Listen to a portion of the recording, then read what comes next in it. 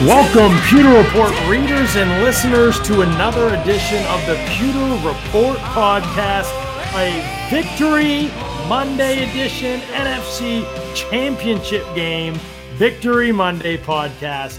Taylor Jenkins is with me here, and this podcast is energized by our friends over at Celsius. Taylor, crazy game yesterday. Not sure if you heard, but the Tampa Bay Buccaneers, the very same Tampa Bay Buccaneers that you know very well and hold very dear to your heart, are in the Super Bowl. How do you feel about that? It's wild. I mean, this is the first time since I was, 8 years old, we can say that? Yeah. I was a child. I was so young that it's a blur to me thinking back on the last time I could say the Tampa Bay Buccaneers are going to the Super Bowl. So 13-year playoff streak broken, almost 20 years since they've been in the last Super Bowl. Wild experience. We knew they couldn't make it easy yesterday. They had a 28-10 lead in the third quarter, and I said, this ain't going to cut it. You got to get it a little closer. You got to make the fans' heart rates rise. They did that, but they came out victorious in a wild Victory Monday that I honestly can't believe is here. I know. It's, man, even when these playoffs started, I think we felt good about Washington, but after that, I was unsure what would happen. Yeah. And the fact that you're here, I mean, it's just so difficult to get to the Super Bowl.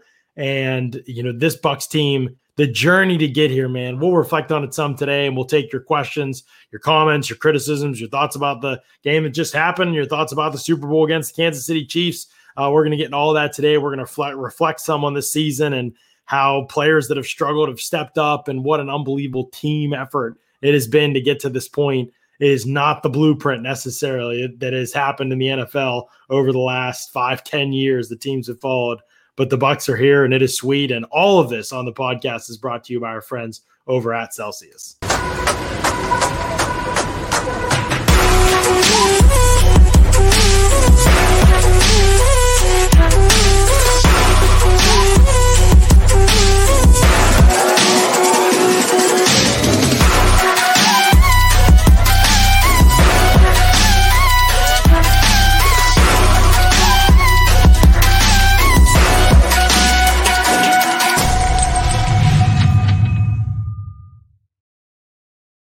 If you don't know, Celsius powers active lives every day, Taylor. I've got my Celsius right here, a little blueberry pomegranate.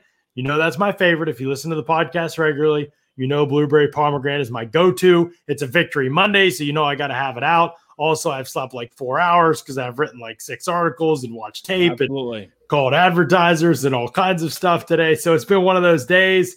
I'm happy to pumped to be on the podcast with y'all even tonight, but I need one of these because I got a few more hours to go. I got to finish this game tape, write another column. And that's what's great about Celsius is they give you that energy. There's not the crash afterward. You don't get that bloated feeling you get from other things. You've got that kind of kick that you get from, if you like soda, honestly, I think these are like for you. I mean, and I'm not even a soda person, and I love Celsius, but I think they're really for you because they've got that bite, that spark that you get, the caffeine and everything, but there's none of the sugar. I mean, there's no sugar in these at all. And so they're just awesome for you. They give you the energy you need. The flavors are great. They taste great. There's a million different flavors. You can find them all over the Tampa Bay area, or if you're not in the Tampa Bay area even, look up Celsius.com, get your store locator out, check it out where your local places that you can get Celsius are, or just order them on Amazon. Get the variety pack on Amazon and help yourself to a bunch of different flavors. I've probably tried 12 or 13 at this point, and all of them are good. I mean, literally all of them. Yeah. I did not expect that to like all of them, but they've been great. So Celsius, especially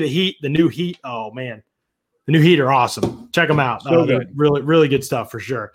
All right, we got to get to these questions. Today is Victory Monday Q&A with the fans. So if you have questions, just let us know, man. Fire away, and let's get to talking about this game and breaking it down. There's lots to get into and discuss from this game and honestly from the season and things like that. So we've got a ton to tackle today. Let's see, shifting through the questions here. What's up? Super Bowl bound. Let's go. Pewter Report gets press passes, right? You guys are going to witness history. Congrats, long lost Glazer.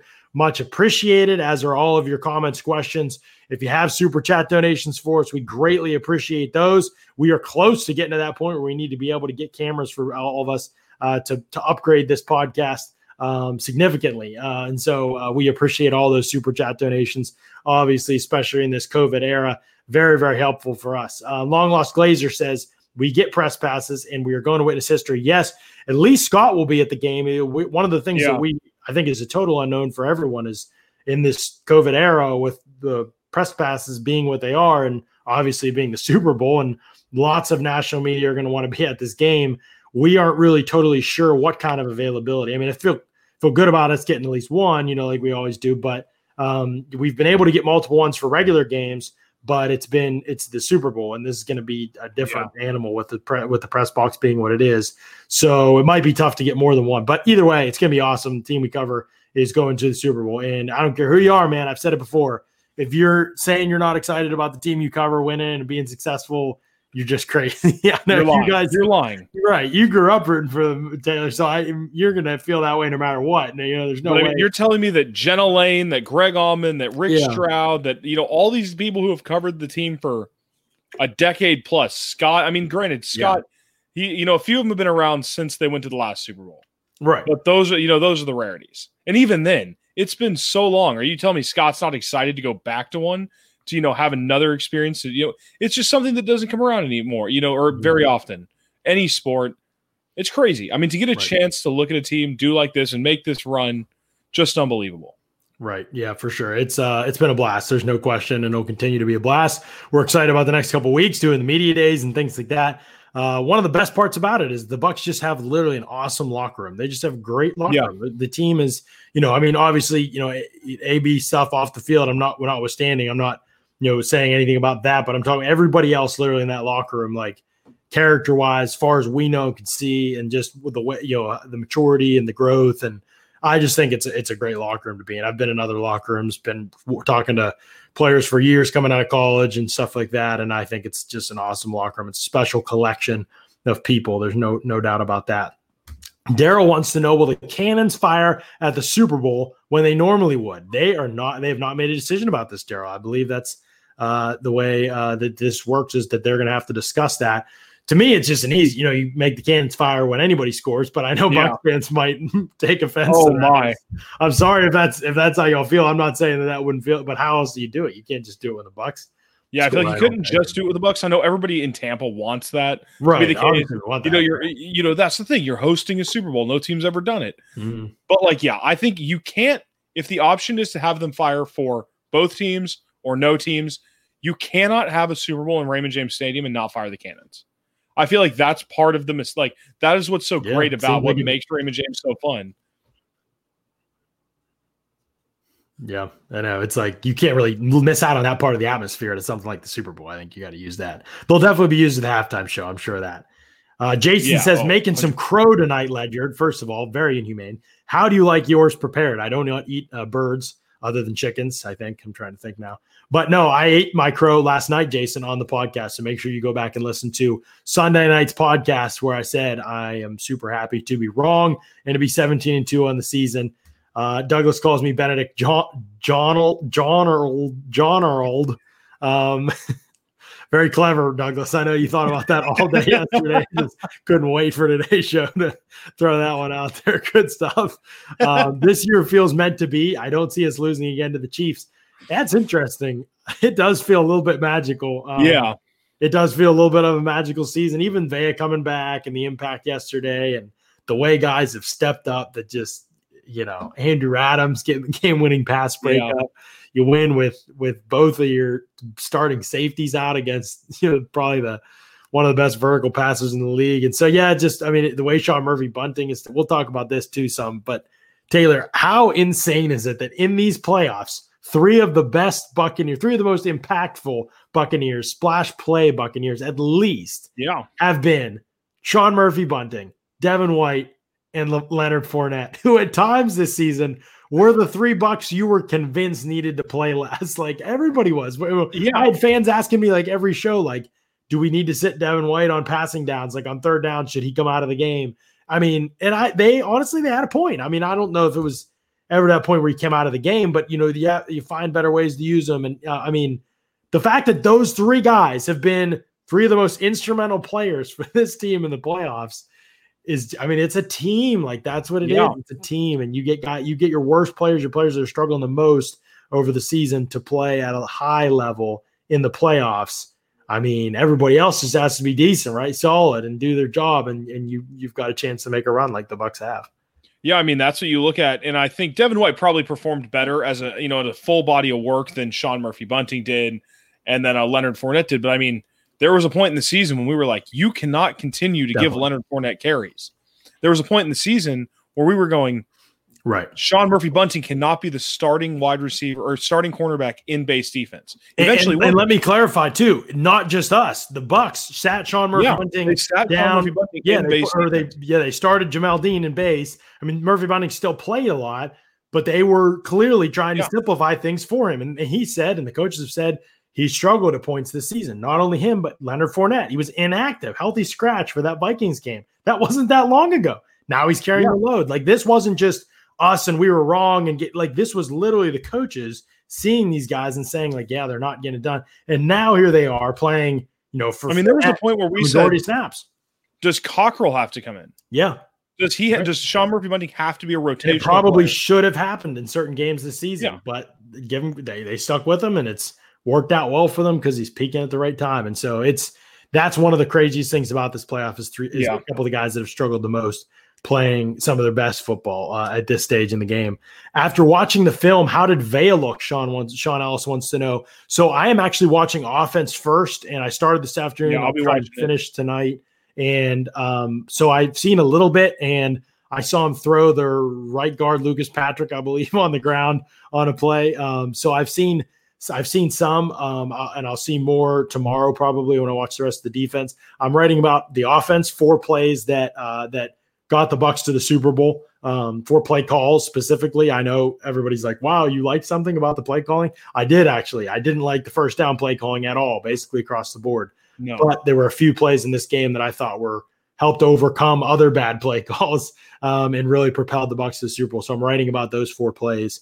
You can see if you can guess them maybe, but I'm writing about those 4 plays for Bucs Briefing this week. So it's going to be a fun article. So then I'll look more defense, but we saw enough of Vea live to know that he's still there. Good stuff. Yeah.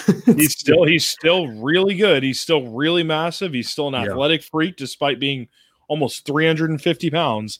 So, I mean, someone said, has his absence been understated? I don't think it was ever understated. I mean, coming into the season, we knew how important he was, and we knew what a big loss it was. I mean, not just for the run defense, but he had been so good in the passing game.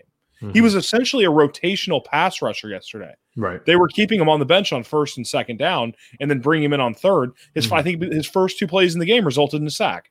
Yeah. I mean, that just speaks volumes to what kind of player he is, especially considering early in his career. I mean, say early like he's a 10-year veteran, but first year or two when it was like, okay, he's the nose tackle, he's the run stuffer, he needs to get better in pass rush. And now he's like a rotational pass rusher as he's being weaned back into the game. Right. It's he's a fascinating player, Taylor, because there are always players that, that are so elite in a certain facet that they make teams change the way that they defend you. And Vea's weakness is that he's going to have a hard time ever putting up big sack numbers because he can't really adjust in space to any movement. So like there was one play, it was the play he ran over Lucas Patrick, tossed him aside. It was like, this is the NFL. Like you shouldn't be able to just do that to people. And he does it all the time. But then Rodgers just kind of maneuvers around him. So, I mean, steps up and goes up. Right. And he doesn't even. I think Shaq was held on that play, but. Yeah, maybe. I do remember Shaq was held on that play, but. It's a great play, but it's like there's only Vea's range of impact is like a little bit smaller than a guy like Aaron Donald or Grady Jarrett or something like that. But the trait that he has is just this overwhelming power. In the NFL, you just don't have a lot of guys that have that moving forward. Like they can anchor and hold their ground. He's obviously elite at that. But the fact that he can do it moving forward, he can keep moving people constantly, almost every play if he's not doubled. You just don't see that all the time. And so I wonder if teams will start changing the way that they pass block him. If they will start literally just trying to get on his edge and run him up the field and have quarterback step into space. If they will cut him at some certain points, if they will just double him all the time. I just wonder if he changes protection calls and then if the Bucs start to adjust off of that. Because one-on-one, I mean, there are good players on the Packers interior offensive line, and they could not hold him one-on-one. I mean, he's just that much of a monster physically. Like, he is a rare player physically with that kind of power in a league where everybody is stout and powerful. He resets that bar. And now he's facing an interior offensive line that's good, but it's not as good as what the Packers rolled out yesterday. It's not as good. Right. And it's not to say that Rodgers isn't a guy who can escape the pocket and make plays out of it. He's not Patrick Mahomes. He's not Russell Wilson, but he's a mobile guy. He's an athletic guy. We've seen that for 15 years from him. And the Bucs were able to really attack him, let alone two missing tackles for the Chiefs. I would go so far as to say that I don't know I could honestly, in good conscience, pick the Bucs to win. I'm not saying who I'm going to pick yet, but I don't know that I could pick the Bucs to win if Vea wasn't playing. That's how much. If the Bucs defensive line doesn't dominate that game, Taylor, they will lose the game. Like, that's where they have to do. And even if they dominate, they could very well. I mean, that's how good Mahomes is. He hasn't needed an offensive line all year. I mean, Fisher missed a ton of time. Schwartz has missed the whole season. They've lost guys. I mean, Laurent Duvernay-Tardif has not played the entire season. I mean, they lost Osemele like week 2. Their other guard. I mean, they've literally got one starter from their regular offensive line. They've got one starter that'll play in the Super Bowl. That's their second. Who's that, John? Who is it? I don't even know. Austin Ryder. Where did he go to school? Is it Ryder? Is he a USF guy? Yes, he is. Wow. Yeah, I got it. Hope he gets absolutely dunked on by Vea. I do too. But I do too. But no, that is either way, USF. So it's okay. He can get dunked on by Vea if the Bucs win. Go ahead. He's carved out a nice little career for himself. Let's be honest. Yeah. Nick Wright on Fox Sports said the Chiefs will win against the Bucs. I mean, this game is going to be like a 7-point line by the time it's done. Wasn't that what we said this morning? I forget who said it, but I think it was probably going to be. The Chiefs will be favored by 7, I would guess, when it's done. I mean, it's going to be odds are going to be stacked against the Bucs, so it's going to be about making the magic happen, man. You got to, and that's what I mean. Defensive line has to wreck. They have to wreck in this game. Has John's camera always been good? It is pretty good, but it's better when we broadcast at night and I use this light right in front of me only. It darkens the background, gives me more of a majestic look. Thank you. You got the little ring light? It's not a ring light yet, but I am going to get one of those. But but it functions similarly, so it makes the camera look better. It's all about overexposure with the camera. Anyway, absolutely. Was Vita Vea's impact underrated by most media since so many things happened to overshadow it? Yes, because they box score scout and he did what in the box score he didn't light it up, but in terms of impact on the game, he was clearly instrumental in that way. So as long as it's not in the box score, most media will probably go to other things. And honestly, as long as quarterbacks exist, most media will talk about other things. You have to have 200 yards as a receiver or something like that. Valdez-Scantling had like 118 yards after the game, and they literally the next day the columns were all about the Packers needed more weapons. I'm like, how could that have been your takeaway? He had a 50-yard touchdown. The dude went off. Devontae even Mercedes Lewis was getting in on the pass game. He had like 2 huge first down catches, and he's a guy that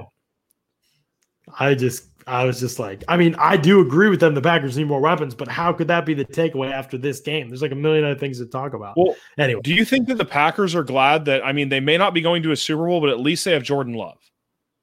That's true. At least they have Jordan Love. They have the third string running back in A.J. Dillon. Yeah, A.J. Dillon. There we go. And what more do you need? They have that fullback that they took in the 3rd round. There you go. Didn't get any of the good receivers in this historically great wide receiver class, though. No. Yeah, they might regret that. Do I think Vita will make a difference against the Chiefs? Lots of Vita questions. Wow. Do I think he'll make a difference against the Chiefs? Yes, extremely much so. Like we said, the Chiefs O-line is not the best, and it's not the healthiest. I mean, I'm not sure if it matters against Mahomes or not. I hope Bucs fans at least can be like, okay, like Mahomes is another, as good as Aaron Rodgers is. Mahomes is another animal, dude. The stuff he does is just ridiculous. How much do you think his turf toe is going to impact him in 2 weeks? None. We saw him last night. He was moving around, but he was his. I don't think his normal stuff.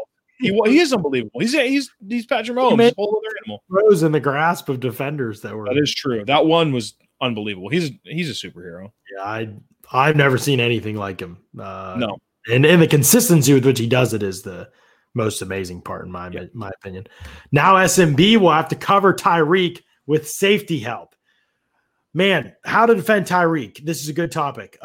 Bruce Arians said today that will probably help a little bit more. Again, he's speaking very ambiguously, but I'm reading between the lines. Probably help a little bit more this time is what he said. I think he's talking about their DBs, and I think he's talking about Tyreek Hill. Since in the second half, the Bucs decided to double him, and on certain downs, I will tweet out plays later this week. The Bucs actually doubled Tyreek Hill and Travis Kelce. I can't remember many times where I've seen two different guys get doubled on a certain play. It was pretty wild. Falcons second half down 17-0, and that's because they were running like 12 personnel all day. That was just really was just like, oh yeah, that's true. That's true. Yeah. Because Julio wasn't playing that game, but so I don't know. I mean, it's to me, I don't think the Carlton matchup matters in this. So actually, that gives you some freedom. Like, who is covering Tyreek is less important than how many are covering Tyreek. Yeah. That's the important thing. So yes, I would double Tyreek almost every snap. I would double him as often as possible. That obviously makes you weaker in other areas, but I mean, that's all what you have to do. Like, you really have to do that. Now the Chiefs are still going to counter. They're going to counter with motion before the snap. They're going to counter with getting Tyreek quick hitters and tunnel screens and hoping the guys have aligned off of him and are out of position if they move Tyreek into space. And they are going to do lots of different things. That's what makes them so difficult, is not only is Tyreek arguably the best receiver in the NFL and Kelce arguably the best tight end, and Mahomes the best quarterback in the NFL, but they also have the best play caller and play designer in the league in Andy Reid. So it just becomes totally unfair, and it's very, very difficult to stop. So the Bucs have their work cut out for them. If Todd Bowles balls out, the Bucs could win this game. And if that happens, Todd Bowles, my word, man, like, he goes into defensive coordinator lore. And what is going on with Todd Bowles? We need to like a whole podcast for this, Taylor. Like, how long did we beg for this? What is like, this dude literally played zone defense against everybody and gave up everything in the passing game all season long. I mean, we're not the second matchup against the Saints. I mean, it was so egregious. What in the world? Like, the Rams, like everyone and their mother. Giants, like, I mean, it was every week. It was just like, what? And now we have a situation. He's playing press man across the board all game. You know, I mean, obviously there's reps of zone, like we always said that there should be, but it is predominantly press man. And they all of a sudden in the second half, they start pulling out two man. They haven't done two man all season. How many times have I yelled for two man? Like, for man coverage and too deep and taking away big plays and letting the run defense do their thing. Like, if they gas you with the run, they gas you the run, whatever, but you have to construct yourself to be effective against the pass. All of a sudden, he is pulling out all the stuff. And he was unbelievable against Green Bay's mesh concepts the other day. The fact that he was cutting the crosser with a safety, often from the opposite side of the field. Buck safeties did such a great job of executing.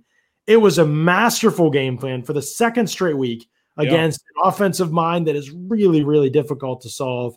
I can't say enough good things about Todd Bowles right now, and I was very harsh critic of him, and I think it was warranted at the time. I absolutely agree. This is why it's so important that you got to keep an open mind and not set yourself up against anybody. Like, because like we said with Sean Murphy Bunting and with Leonard Fournette, like, leave the door open for guys to get better, for people to change, to grow. And, you know, Todd Bowles, it really didn't look like it was going to happen this season. I thought the evidence was overwhelming against what this defense was doing. But at the last second, this man has changed the game. I don't know why it took that long. Yeah. I think it's fair to be critical of the fact that it took this long, but it's obviously worked out for them to pull it out when it did, because they got to the big dance and then made adjustments from there. And it has surprised people. I mean, not only the cover one, not only just so much man coverage, but also going cover two man late in that game was clearly unexpected. He had pressures I hadn't seen for before. I hadn't seen in weeks in that game against Aaron Rodgers. Masterful game plan. Best anybody played him all season, I would say. You hear it a lot, especially in college football, where you kind of have a lot of teams have schedules, and then you got the rivalry week, you know, like around Black Friday in November. And I think it's always ridiculous. I don't think this ever carries any credence, but you hear maybe they're saving the real playbook for this game. You know, maybe they're saving this playbook for this game. And I don't think it ever has any credence. I don't think it's ever a legitimate argument. But if there was ever a time where you were going to convince me that a coach was saving a playbook I mean, there were times where his blitzes were predictable. Like you could see where the pressure was coming from. He was running zone for weeks at a time. And then all of a sudden, like a light switch went off and I don't know whether that has the confidence in the way the secondary is playing. If he didn't feel confident at times that players could do what he wanted them to do in that fashion, in that role. I don't know if that plays a part. I mean, they were far from perfect when he did do press. I will say that they were better, clearly. Carton was especially better. And I know he didn't have the best game yesterday. He was okay. I mean, he made some plays, but he also struggled at times. But he was a far better player in press man all season long. Chalmers struggled no matter what. Jamel Dean, we hardly saw in press all year. Really, we haven't seen much of him in press at all. So there were. It wasn't like everybody was perfect in press, but there was no way that it wasn't. I mean, it was clearly the right call all along. You know, like I said, I talked to when it was clear that things weren't changing, despite ample evidence in the regular season that they should change. I went and talked to people who'd covered him for years, and they were like, "Dude, welcome to the party. Get in line." Like we literally said this for years about Tom. Like. That he would not change what he was doing. I was like, all right, so this is a problem. So this is the way it's going to go. Yeah, and then boom, and on this stage, he's done it, and he's done an unbelievable job. It is an admirable performance for sure, to say the least, the way this defense has turned it around. So really, really good stuff. Terrence asked us, and this is the question of the pod right here, right? I mean, how concerned are you about the Bucs' offensive approach? Don't think they realistically could have played a whole lot better in the last couple games defensively. I mean, they are not like this elite all pros everywhere defense. They are growing. They are young. They were missing 2 safeties. You know, you'd like not to give up the 50-yarder and some other things maybe. And going back to the Saints game, you obviously don't want to give up that trick play, but you get got sometimes. The NFL, it's hard to play defense. But offensively, they're leaving a lot of meat on the bone. You know, they really are. Like, drops have been a killer in the playoffs. I mean, and that can happen. Killer. Like they have dropped so many passes. They've left yards on the field. They've dropped touchdowns in multiple games.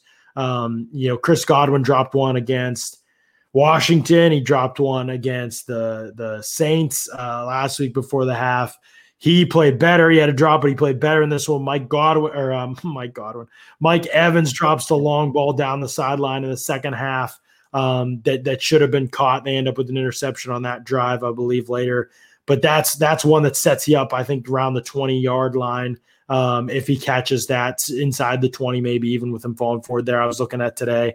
So, I mean, those are plays. I mean, Brady I think, in this postseason, he is 8 of 24 on passes of 20 yards or more. 4 incompletions have been dropped. So he is throwing the deep ball right 50%, now. 50%. Yeah, and they're not counting either of the Gronk off the fingertip. They're not counting Chris Godwin's back shoulder throw last week against the Saints before he dropped the one in the end zone. Those are all passes that could be caught and weren't. And excluding those, he's still hitting 50% of his 20-plus yard throws or more down the field, 20-plus yards or more down the field in the playoffs, which is a great rate. If you're in 50% of those things, that's one of the top rates in the NFL if you extrapolate that over a season, that percentage. And that's not even counting some of these other catches that were tough catches, but that's when you're balling, when you're hitting on all cylinders, when your elite players are playing elite ball, those are catches that are made. Bucs haven't made those in this playoffs. I actually think I know Godwin made the great catch, the 52-yarder, and I give him tons of credit for that. I think it's been more underwhelming for their top skill guys than it has been great. And then in the second half, Brady also struggled. You know, he shouldn't have thrown the first interception. The second interception was catchable, but again, it's high. It's a tougher catch than it needs to be. Evans is open on that play.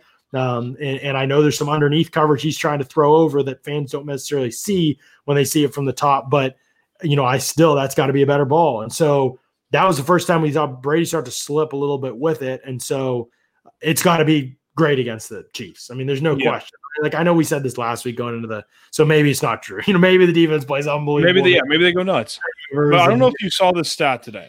I had to look it up. Patrick Mahomes has had 63 full non-kneel down drives in his postseason career. The Chiefs have averaged 3.75 points per drive on those possessions.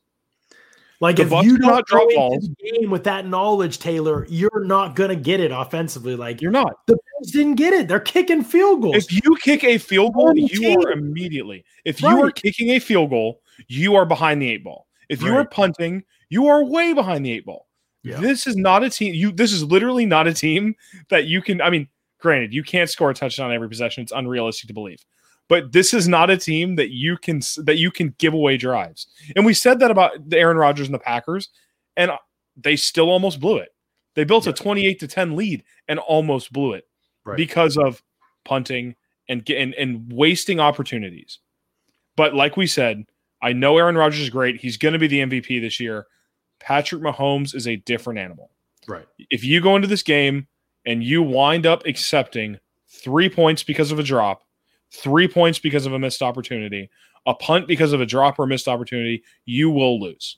Right. It's just that simple. I know Bucs fans are not going to want to hear this, but I'm going to say it over and over and over and over again until the Super Bowl. The Bucs are the underdog for a reason. If they play 100 times, the Bucs aren't going to win the majority of those games, not even close. But they can win this one. You just have to come out with a different mindset. You have to come out and understand the percentages are not in your favor. That if you are not a little bit more desperate and a little bit more aggressive, or maybe a lot more aggressive, you aren't going to win the game. And it's the Super Bowl. There's no chance of holding anything back.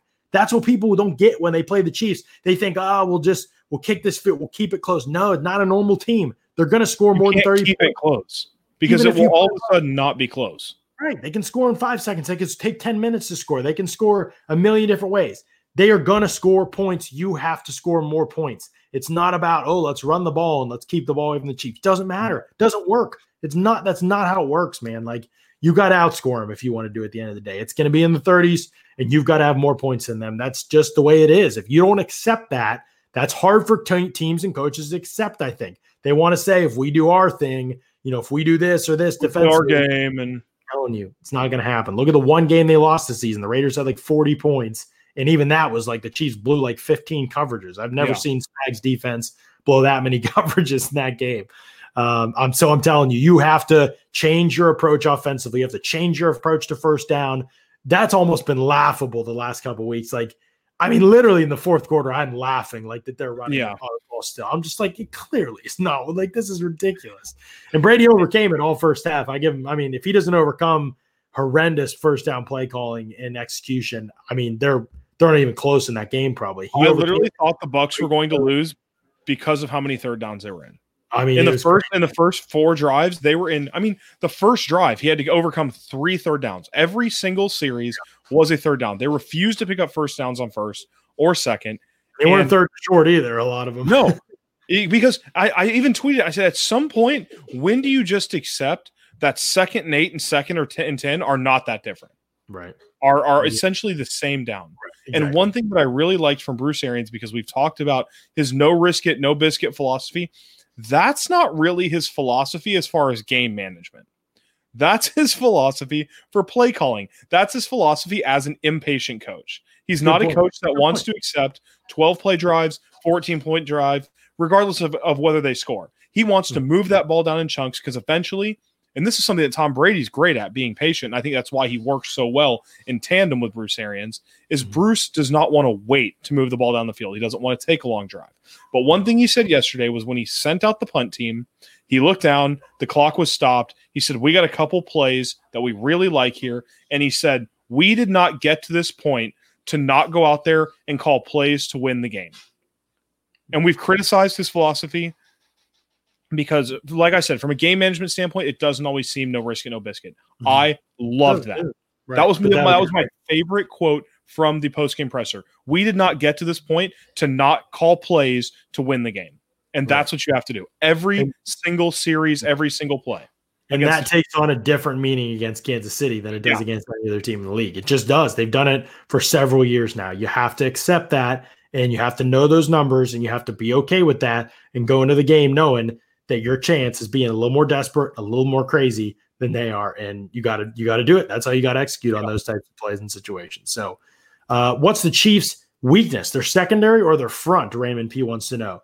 I mean, their weakness is definitely they could definitely be run on. They don't have amazing talent, really. They have Chris Jones, they have Tyrann Mathieu, and they have good players that execute their scheme outside of that. I mean, that's really what they are. They have good players who execute their scheme.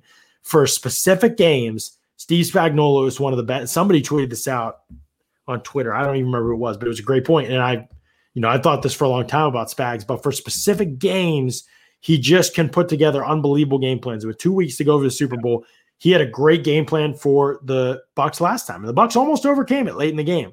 They adjusted some things. If the Bucs are not ready for pressure in this game, they will lose because you have to be able to protect Brady or have hots to get the ball out. The Chiefs Chiefs blitz 50% of the time last time that they met. And when they weren't blitzing, they were showing blitz and dropping out. You have to work on those things all week if you're the Bucs. You're just going to have answers for all the different pressure situations you could be in. And your answers can't be 4 verts throwing the deep ball up to Mike Evans because it's your only option. It's that or get blasted for a sack and get yourself out of field goal range. People have to understand the situation quarterbacks are in. They look and they see an interception in the box score. Tell me what was the better play in those situations. And that's where it gets frustrating in this offense sometimes, is that it's just so vertical. And it can be really frustrating sometimes when the execution isn't there, because if you miss a protection, there's just no bailout for quarterbacks like there are on others. I mean, you could see Rodgers. I mean, how many throws were easy yesterday? Tons of them. And he can make tough throws, but there's just a lot of easy throws in that offense. A lot of scheme open players. The best offense in the championship round was the Chiefs. Mm-hmm. And the average depth of target for Patrick Mahomes' throws was like 6 yards. Mm-hmm. That just shows you don't have to be. Tom Brady's, I think, was over double. I think Mahomes was like 5.8 and Brady was like 12.3. And I know that the Bucs on Tyreek, but guess how many, Taylor, in 2 playoff games? Guess how many 20-plus air yard completions Patrick Mahomes has? I think PFF said it's something ridiculous, like 1 or 3, like something ridiculous. Zero in 2 games. Tyreek Hill dropped 1 the other day. He's only attempted 2. Yeah, that's what they're living in short to intermediate. They're living there because they can scheme up everybody. They can scheme everything open that they want because it's that kind of a system and that kind of an offense. The Bucs, not that way. There's a lot on the quarterback, and obviously Mahomes, because of the pressure issues, has to make a lot of things happen outside of structure in that offense this season. And so, he deserves credit for that. But schematically, what's in place for Kansas City is just very, very effective. If the Bucs had that offensive line, they would be dead because Brady doesn't move like Mahomes. And this offense is a lot of vertical passing, and so you need things to hold up. But the Chiefs have just schemed around those things unbelievably well, that their offense can do what they do and not really throw the ball down the field that much. Even this season, it hasn't been a big thing for them, which people don't get that with Mahomes, but that's the way that it's been. So it's pretty crazy. Tyler Johnson comes up big every game. Wow, Godwin 2.0. Yeah, he had the back shoulder drop. That was rough. Points off the board drop. I mean, that was going to be down there in field goal range for a guy who hasn't missed much this season to Ryan Suckup.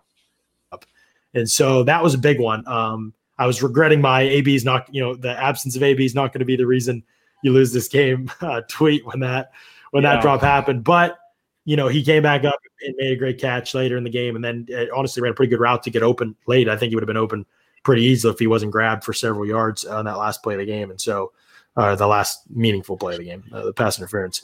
So yeah, I like Tyler Johnson a lot. He obviously, his back shoulder catch against New Orleans was arguably the play of the game. Will LaShawn McCoy retire if the Bucs win the Super Bowl? You probably I don't know. I guess. I have no idea. Yeah, I mean, he can't get active on teams the last couple of years, but he's going to have won a couple Super Bowls if the Bucs win this one, obviously. Yeah. So, let's see. I'm sorting back through here. We were going through pretty slowly there, so I'm trying to get back through some of the questions. Before I get to the next questions, though, I'm not telling you I'm picking the Chiefs yet. Buck 9755. Chill. Not saying that. That'll be Wednesday's show. Actually, that'll be next Wednesday's show. So I have a long time. Yeah, we have a long time to keep it under wraps. Right. I don't know if you guys know this or not, but it's been quite a year for the insurance world, or the record number of named storms at more than 30 storms, flooding, in addition to wildfires, and not to mention the pandemic. With the commercial property and homeowners rate increase across the industry due to these catastrophes, Briar-Greaves Agency has numerous carriers and options to help new and existing clients affected by these increases. Although these catastrophes have caused billions in losses, water damage from pipes breaking, washing machines and ice maker hoses leaking, water heaters bursting are still one of the number one claims for homeowners.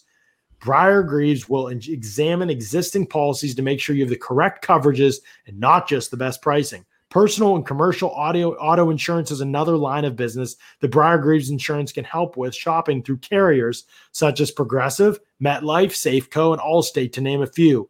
Life insurance is being purchased at a record-breaking amount due to individuals thinking about the future of their families more and more because of the pandemic.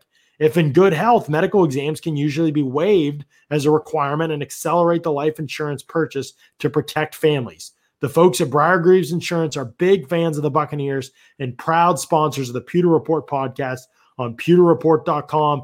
Do what Scott did, what Mark did. Go to briargreaves.com, briargreavesinsurance.com, or call 813-876-4166. That's 813-876-4166 today. Get yourself switched over to Briar Greaves Insurance. They do terrific work, and they're terrific people, and they're Bucs fans. So you'll talk a little bit of Tampa Bay Bucks, a little bit of Super Bowl talk with Briar and Sam as well. So make sure you check that out, briargreavesinsurance.com. Yeah, how could you not pick the Chiefs? Terrence Davis says, I'm not going to decide that yet, but I'm just going to let everybody in the chat see that so they can address that if they need to. This Bucs team's got some magic going on, man, and I think there's something to that in sports. So, like I said, I've already said I think the Chiefs win if they play 100 times, but they're only playing once. And upsets happen, and so that's something that's important. Why did Fournette go to the left on that pressure? Man, I wish I had the play cut. I don't have the play cut yet.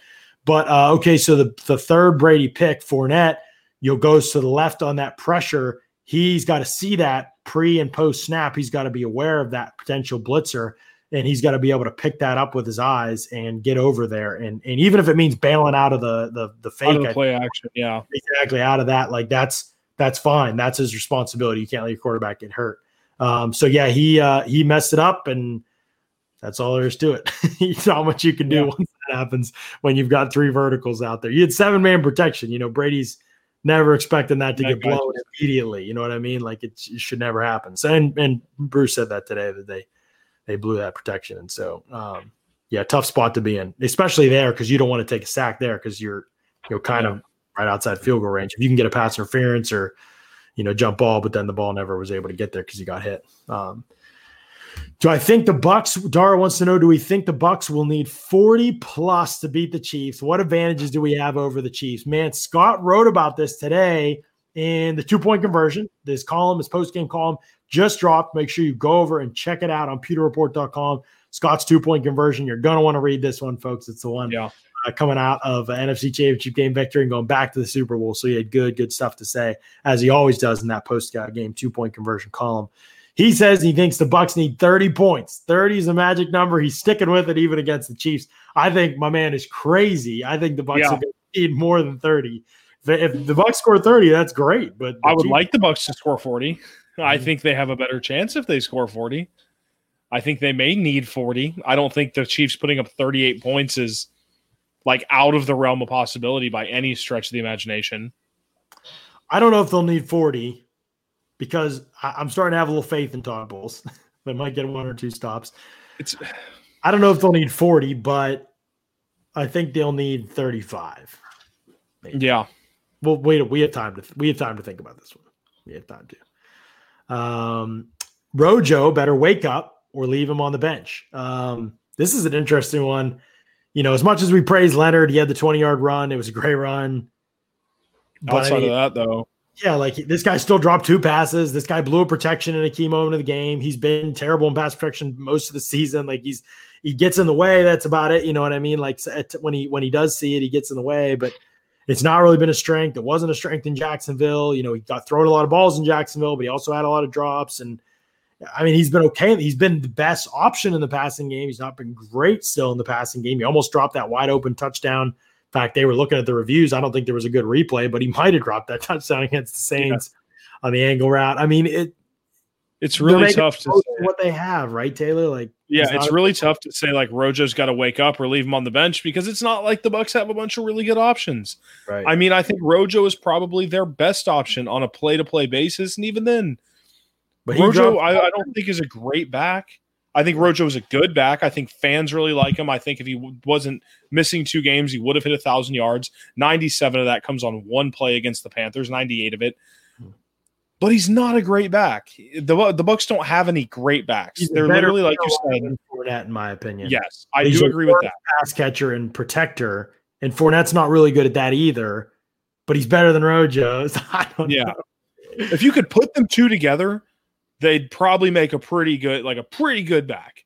Like a guy who can kind of catch the ball and run the ball pretty well. Still may make me want to find a running back this offseason, though.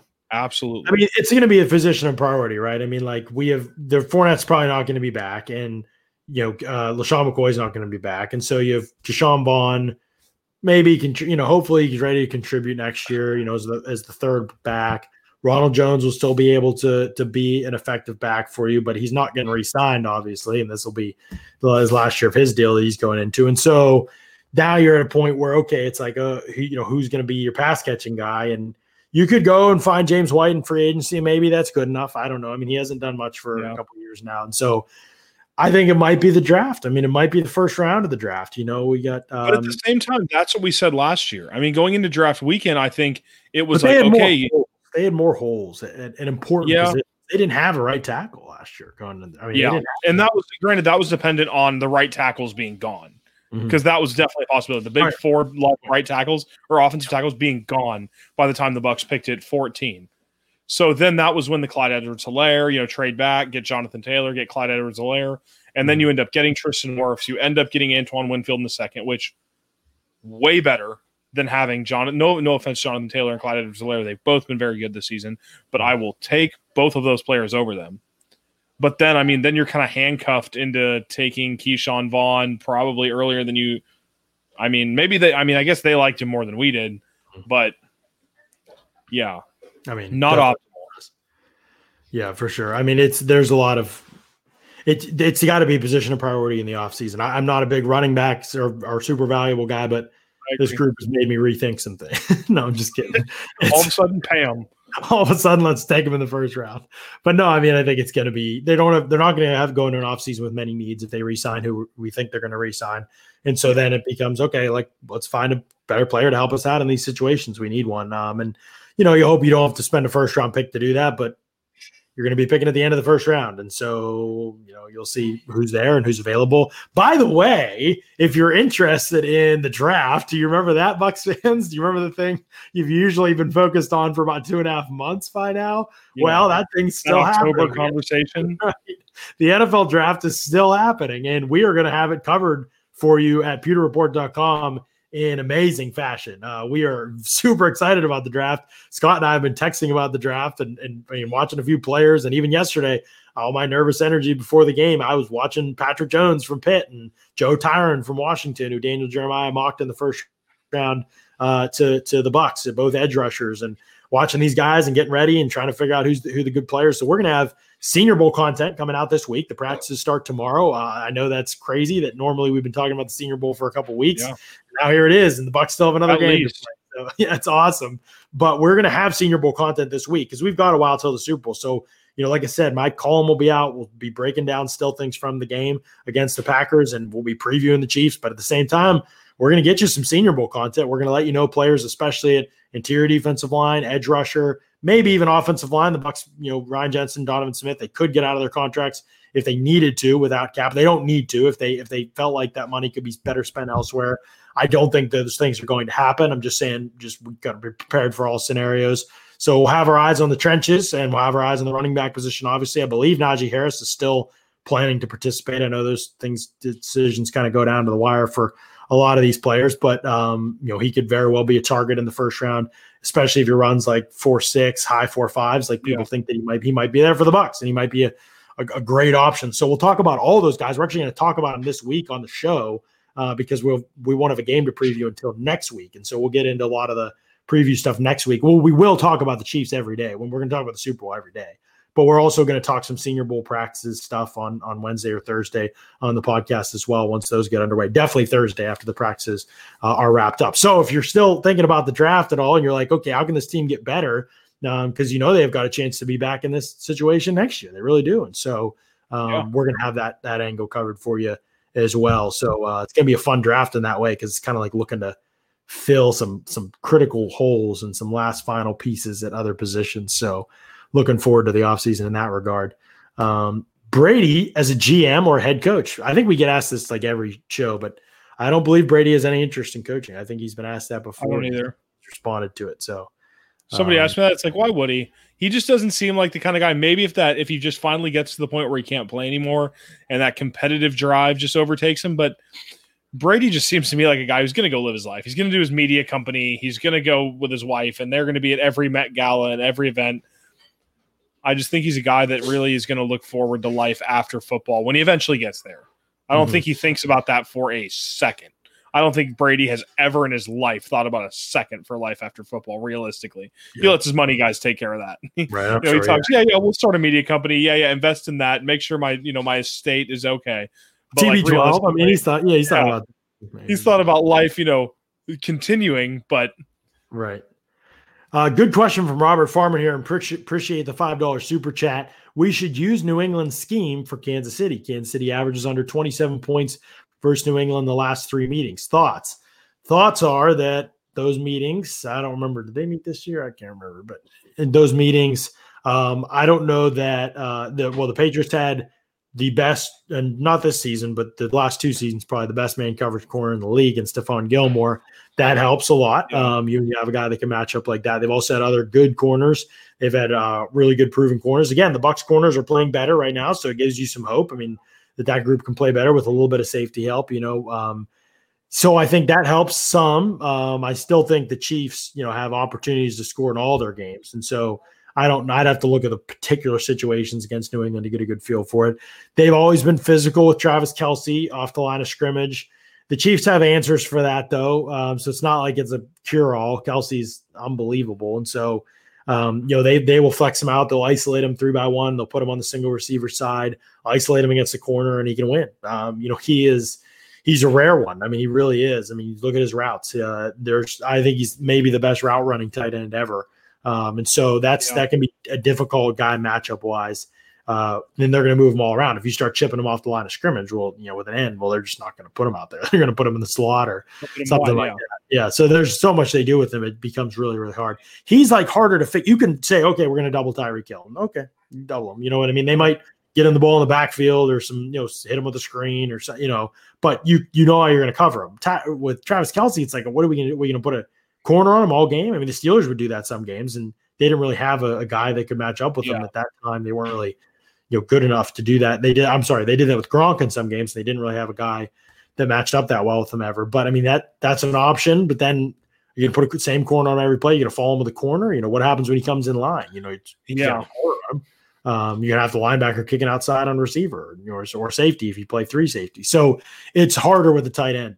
It's just harder to find answers. And whatever you do, Andy's going to make you wrong. And so your other guys in a bad position are going to have to step up and make a play. And so it becomes pretty tricky. Any game plan you have for Hill and Kelce are going to have to constantly evolve. Right. Because Andy's playbook is going to constantly evolve all game. And I think it gets interesting, Taylor, because what about man coverage on Kelce with Antoine Winfield? Or what about playing 3 safeties in this game? Bucs have not really done it much of the season. Obviously, I've clamored for it. Again, you won't beat Kansas City if you just do what you've always done. They'll figure you out. If you throw something wild at them, maybe you make a play. Maybe figure it out. Maybe you get a turnover. That changes the game. Exactly right. All it takes is one good read, one right call, and the game's changed. Remember, if you want to talk about the Patriots and how they've had success, Duron Harmon at free safety, Devin McCourty at free safety, and those guys alternating deep, Mike Edwards, Antoine Winfield, or Mike Edwards, Jordan Whitehead, and then Patrick Chung on tight ends. And they've played a lot of 3 safeties. They've kept their linebackers off the field. Now, they have not had linebackers like the Bucs linebackers, and so I get you're not going to want to take those guys off the field, but take off William Golston or Ndamukong Suh and let Devin White rush. And so, let him be an edge rusher. Let him be an edge rusher. Get creative. Run the bleach package. If you haven't looked at it, go search PeterReport.com and read about the bleach package featuring White and Whitehead. If Whitehead is capable of playing in this game, we'll see. Bruce Arians said today, too early to know for sure, but he knows Whitehead's one of the toughest dudes out there. So, what do you think the injury is? Because it wasn't broken collarbone. Could it have been a dislocation? Could have been a dislocation. Could be like a knee MRI, may have torn something, and then it might be a pain tolerance. You can play with things torn in your shoulder. How much is the pain tolerance? Can you tackle it all? That might be more what we're looking at if they didn't know. Now they may have known too, and the Arians is just lying. I mean, he knows he doesn't have to talk to the media for a while, so no reason to let the Chiefs know ahead of time who's hurt. I was super surprised that they gave him to us in post game. I mean, I said in the group chat I said, if they're giving us, Jordan Whitehead to speak after the game, he's fine. That was the strongest indication to me that he was fine. And then okay. But I don't know. Now we don't know. Yeah. And now all of a sudden it's question mark. It's like, when was the last time they give you an injured player after the game, directly after the game? You might get them later in the week or something, but. Right. Buck9755 says, how great is it to not be reading mock drafts in January? We're actually going to have a mock draft for you this week. We're going to have a Buck 7-round mock draft coming out this week. I think it's a Wednesday, right? Scott's put it out. So now it's not your only thing to read. That's right. Yeah, exactly. Now it's additional content. Right. Long Lost Glazer says, I'm honestly going to miss the combine. Being a Bucks fan wires you different. I mean, it's true. I miss it like crazy. I love the draft. I mean, it's an opportunity to get better, like no matter what, whether you're winning or not. So, I grew up a Steelers fan. Well, go ahead. I was going to say, I grew up a Steelers fan and still love the draft, and they were always picking in the 20s, basically. So, yeah. Looking forward. Someone said in the comments, they said the combine used to be our playoffs and the draft used to be our Super Bowl. That's right. So that's really what it is. Now the Super Bowl is your Super Bowl, Bucks fans. Welcome. Welcome. Man, this is a great point. We don't talk about this enough. Rich T. Mickens was key, and somebody else, I guess, prompted this, but Mickens was key in my opinion. Those hidden yards. Mickens has been great, and he's been great all season, especially kicker returner. I mean, I know that he went down early on that one. That was maddening. But that might have been an instruction. We have to. Hopefully, we'll get some clarity on that. It might be the time for that might be past, but. Yeah, he has been great this season. I mean, he's been such an improvement over Kenyon Barner, right? Like, great. I think he's been good. I think there have been times where I'm going, just leave the ball in. Yeah, I mean, there have definitely been times where I'm just like, just don't take it out. And he's coming out to the 20. He's coming out to the 18. I think he's been good. I think he's been an upgrade. Maybe I thought that was Barner that was doing that stuff. I'm looking. Mickens was early in the season, and then Barner came in kind of in that midpoint after Mickens went down when he was on the COVID list. And then Barner came in, and then Mickens came back. But special teams is very weird because Mickens has been good. Suckup's been – that was the I believe the question that prompted this answer. Suckup's been phenomenal. I feel like I can't even jinx him at this point because I've talked about how great he's done. And Mickens has been good, but the coverage has not been good on kickoffs or punt returns. It has not been good on either side. No, it is. So it's kind of a give and take, a double-edged sword. You've got – Mickens has definitely been an improvement coming in. Suckup has been worlds different than what the Bucs have dealt with for the late seasons. But so Mickens has been really good the last few games, and he's pretty good most of the season. I mean, he hardly has any returns. I mean, 14 returns in the whole year. But he had 5 for 121 yards against Green Bay. That's the most returns he got opportunities he got all season. Then he had 4 for 98 against the Rams. They were the only teams. And then he had 3 for 79 against the Giants, averaged 26 yards a return. I guess, maybe I was misremembering. So when they give him opportunities, I think he's been pretty good.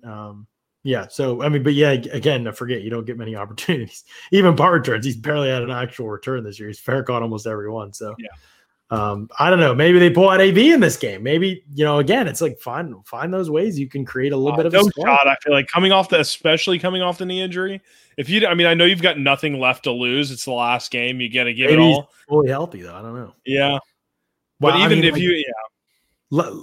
we got to remember the Chiefs have been down double digits or multiple scores in like 4 of their last 6 playoff games or something like that. And they won all of them. So I think all of them by double digits. So pretty well. I think I saw another one. Mahomes has not lost a game by more than one possession since Iowa State 2016. Is that not? I don't want to watch my language here, but is that not just crazy? I don't know. He's not lost a game by. I'll have to go find the tweet, but he's not lost a game by more than one possession since Iowa State 2016.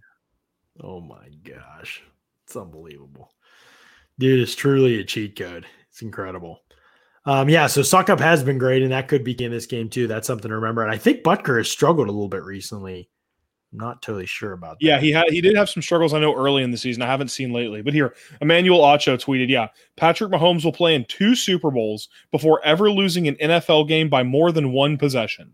The last time Patrick Mahomes lost by more than 1 possession, November 19th, 2016 versus Iowa State, had to be Cliff Kingsbury. Oh, my gosh. I mean, this is a monumental task. It's what it is. Yeah. I mean, for the Bucs, you've got to be, it's eye on the prize. For us, this is an awesome season. The Chiefs are about to be a dynasty. Let's just be honest. The Chiefs are going to be a dynasty.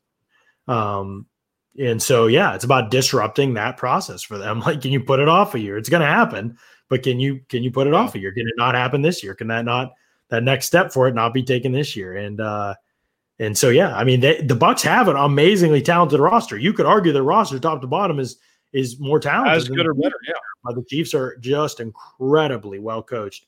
I mean, Bruce Arians said that today. On both sides of the ball, their ability to execute game plans and level of attention to detail is unbelievable to watch for sure. So defensive line's got to own it.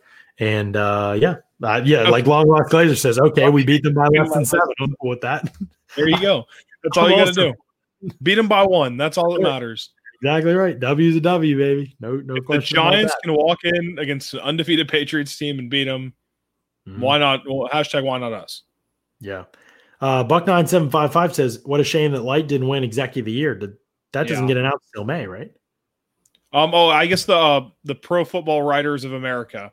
Oh. They had there, but they picked Bean? Who did they? Yeah, I think they did. Get out of here. I don't believe. I mean, there's the actual award doesn't get announced until May, I believe. I think. I don't know why it works that way, but yeah, I mean, you give it to anybody other than Light, you're just making stuff. Yeah, up. Brandon Bean. Yeah, there's you just can't. Doesn't mean other GMs are bad, but there's just no question. Look at this whole team. If you sign Tom Brady, these are all light guys. I mean, these are all light guys. He drafted. He signed him in free agency. He signed him in the in day 3 of the draft. Undrafted free agent. I mean, I have no clue what the process could be for giving. The dude has had an off season for the ages, but look at who's won this award in the past, and you can see that. And I don't hasn't belonged to many good GMs before. So, what's your argument for being realistically you sign one wide receiver and Josh Allen plays 10 completion percentage points better than he ever has? Isn't it just off the past year? It's not. It's got to be. It's not just. It's not what you've done over your tenure. It's just this. So it's literally just. That's realistically for. That's my understanding of the award, anyway. It's just the last year, exactly the year. I mean, here's the best part about this for Bucs fans. And again, go win the Super Bowl. Absolutely, it's a huge deal. I'm not acting like it is. I'm not trying to act like it isn't. But this team is just in such good hands. I mean, even if Bruce Arians ends up retiring at some point in the near future, the transition, Jason Light is just the kind of GM that you want. There's not many teams that can say that, but he has proven it now for 4 straight years. He can build a roster. He can hire the right people. He can do it all. He's proven everything. And I know people he hired Dirk Cutter. Honestly, Dirk has good offense. He has good offensive principles. This team produced. He may not have been the right fit as head coach, but it's not like he was Hugh Jackson or Freddie Kitchens or. And I'm not sure that was 100% Jason. Right. I mean, I don't know anything. I don't know anything, but I would be interested to know, okay, we don't want Jameis to have another offensive coordinator. We've got this franchise guy, elevate him. Yeah, you're absolutely right. That was a huge part of it. There's no question. That was a huge part of it. And I will say that with Jason Light, one of the things that I respect the hell out of him for is he did struggle. And he's taken his lumps, he's taken his failures. He's not afraid to admit he doesn't have an ego. Right. He does not have an ego. He traded up for a kicker. He cut him a year later. He didn't say, we're going to stick with this guy and we're going to fix this guy and we're going to bring in a kicking specialist and blah, blah, blah, blah, blah. He cut him. He is not afraid to cut his losses and move on. And that's rare in this industry. Yep. So they're in good hands. No question. We got to wrap this thing up. A Long Lost Glazer says, saw someone say they were excited for this matchup of quarterbacks who are most likely to dominate the NFL for the next 10 years. Oh, I think Field Yates. Then agreed. It's pretty amazing, man. After this is all over, we're going to have a whole episode just basking in what Tom Brady is. I mean, it's just dude is 43 years old, and for people who get schematics, like I know I can nerd out a little bit on that stuff, but this offense is just not easy for a quarterback at all. It is not like a scheme friendly. You look at these quarterbacks putting up like, Ryan Tannehill and all these guys, and it's like, I know they're playing well. I'm not saying they aren't, but it's just like there are things about it that scheme a lot of options for the quarterback and make it easy. And this is just not that offense at all. Rodgers, Tannehill, Goff. Right. Like all these guys get more help. I mean, Bruce just into the fire with you. And like 43, it's just, we'll never see anything like it again. We really won't. No. It's special. And we get to be firsthand witnesses to it. So it's pretty awesome. So there you have it, folks. If you're interested in more of our content and stuff that we do like this, tomorrow I'm going to be hosting a show on Locker Room tomorrow night. Not tomorrow night. It will be tomorrow afternoon, actually. Tomorrow afternoon, sometime in the afternoon. Actually, if you just go to Locker Room and download the app, if you have iOS and download the app, then you can follow Pewter Report on the app is called Locker Room. You can follow Pewter Report on the app. And what it does is we'll go live, and it's a social audio platform. So we'll talk about something related to the game, the All-22. We'll talk about some of the plays in the game, the key plays in the game. We get into a little more of the details. It has been a really fun show. People have really liked it. I think we've had a nice little group in there. We chat about some nerd stuff, and it's fun. But it's changing the way we talk about sports. Locker Room it's the only place for live audio conversations about the takes, rumors, news, and teams you care about.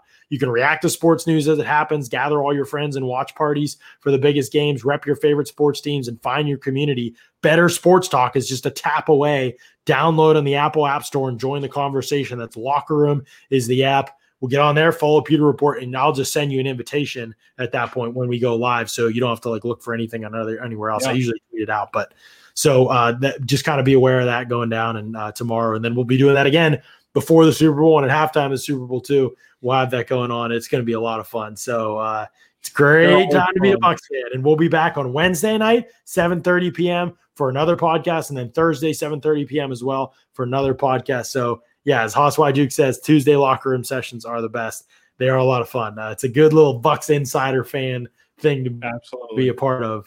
We're up there too. We're up over 70 followers now, I think, Taylor, and that's a brand new platform. So I'm pretty excited. Yeah, and they're super fun. I mean, when we do them before the game, when we do them at halftime, I know the comments are fun and everything like this that you guys do on the podcast, but just being able to go, come on up and just talk with us. I mean, it's just such the level of interaction with you guys that's my favorite thing about this job. I've said it a million times. I love covering the Bucs. I love writing about them. My favorite thing is giving the fans information, hearing what they think about the information, what they think. That's just my favorite thing. You guys make it so much fun, and Locker Room just adds to that fun. Last thing I'll throw out there, if you or anybody you know is a business owner that you think would benefit from advertising with Pewter Report, hit me up on Twitter at Ledyard NFL Draft. My DMs are open. Send me a DM and let me know who that person is, and I can look how to get a hold of them and things like that. We would love to get some of you on here as advertising. Right now, we can help a lot of businesses. Let's just put it that way. There's a lot of traffic. There's a lot of attention on the Bucs. Yeah. So if you have people in mind on Twitter at Ledyard NFL Draft, just DM me, let me know, or jledge15@gmail.com. Hit me up on email, and I'd appreciate that. And we'll try and get in touch with those people as soon as possible. So thank y'all for listening. I appreciate y'all for listening and for joining us on another edition of the Pewter Report podcast. Out.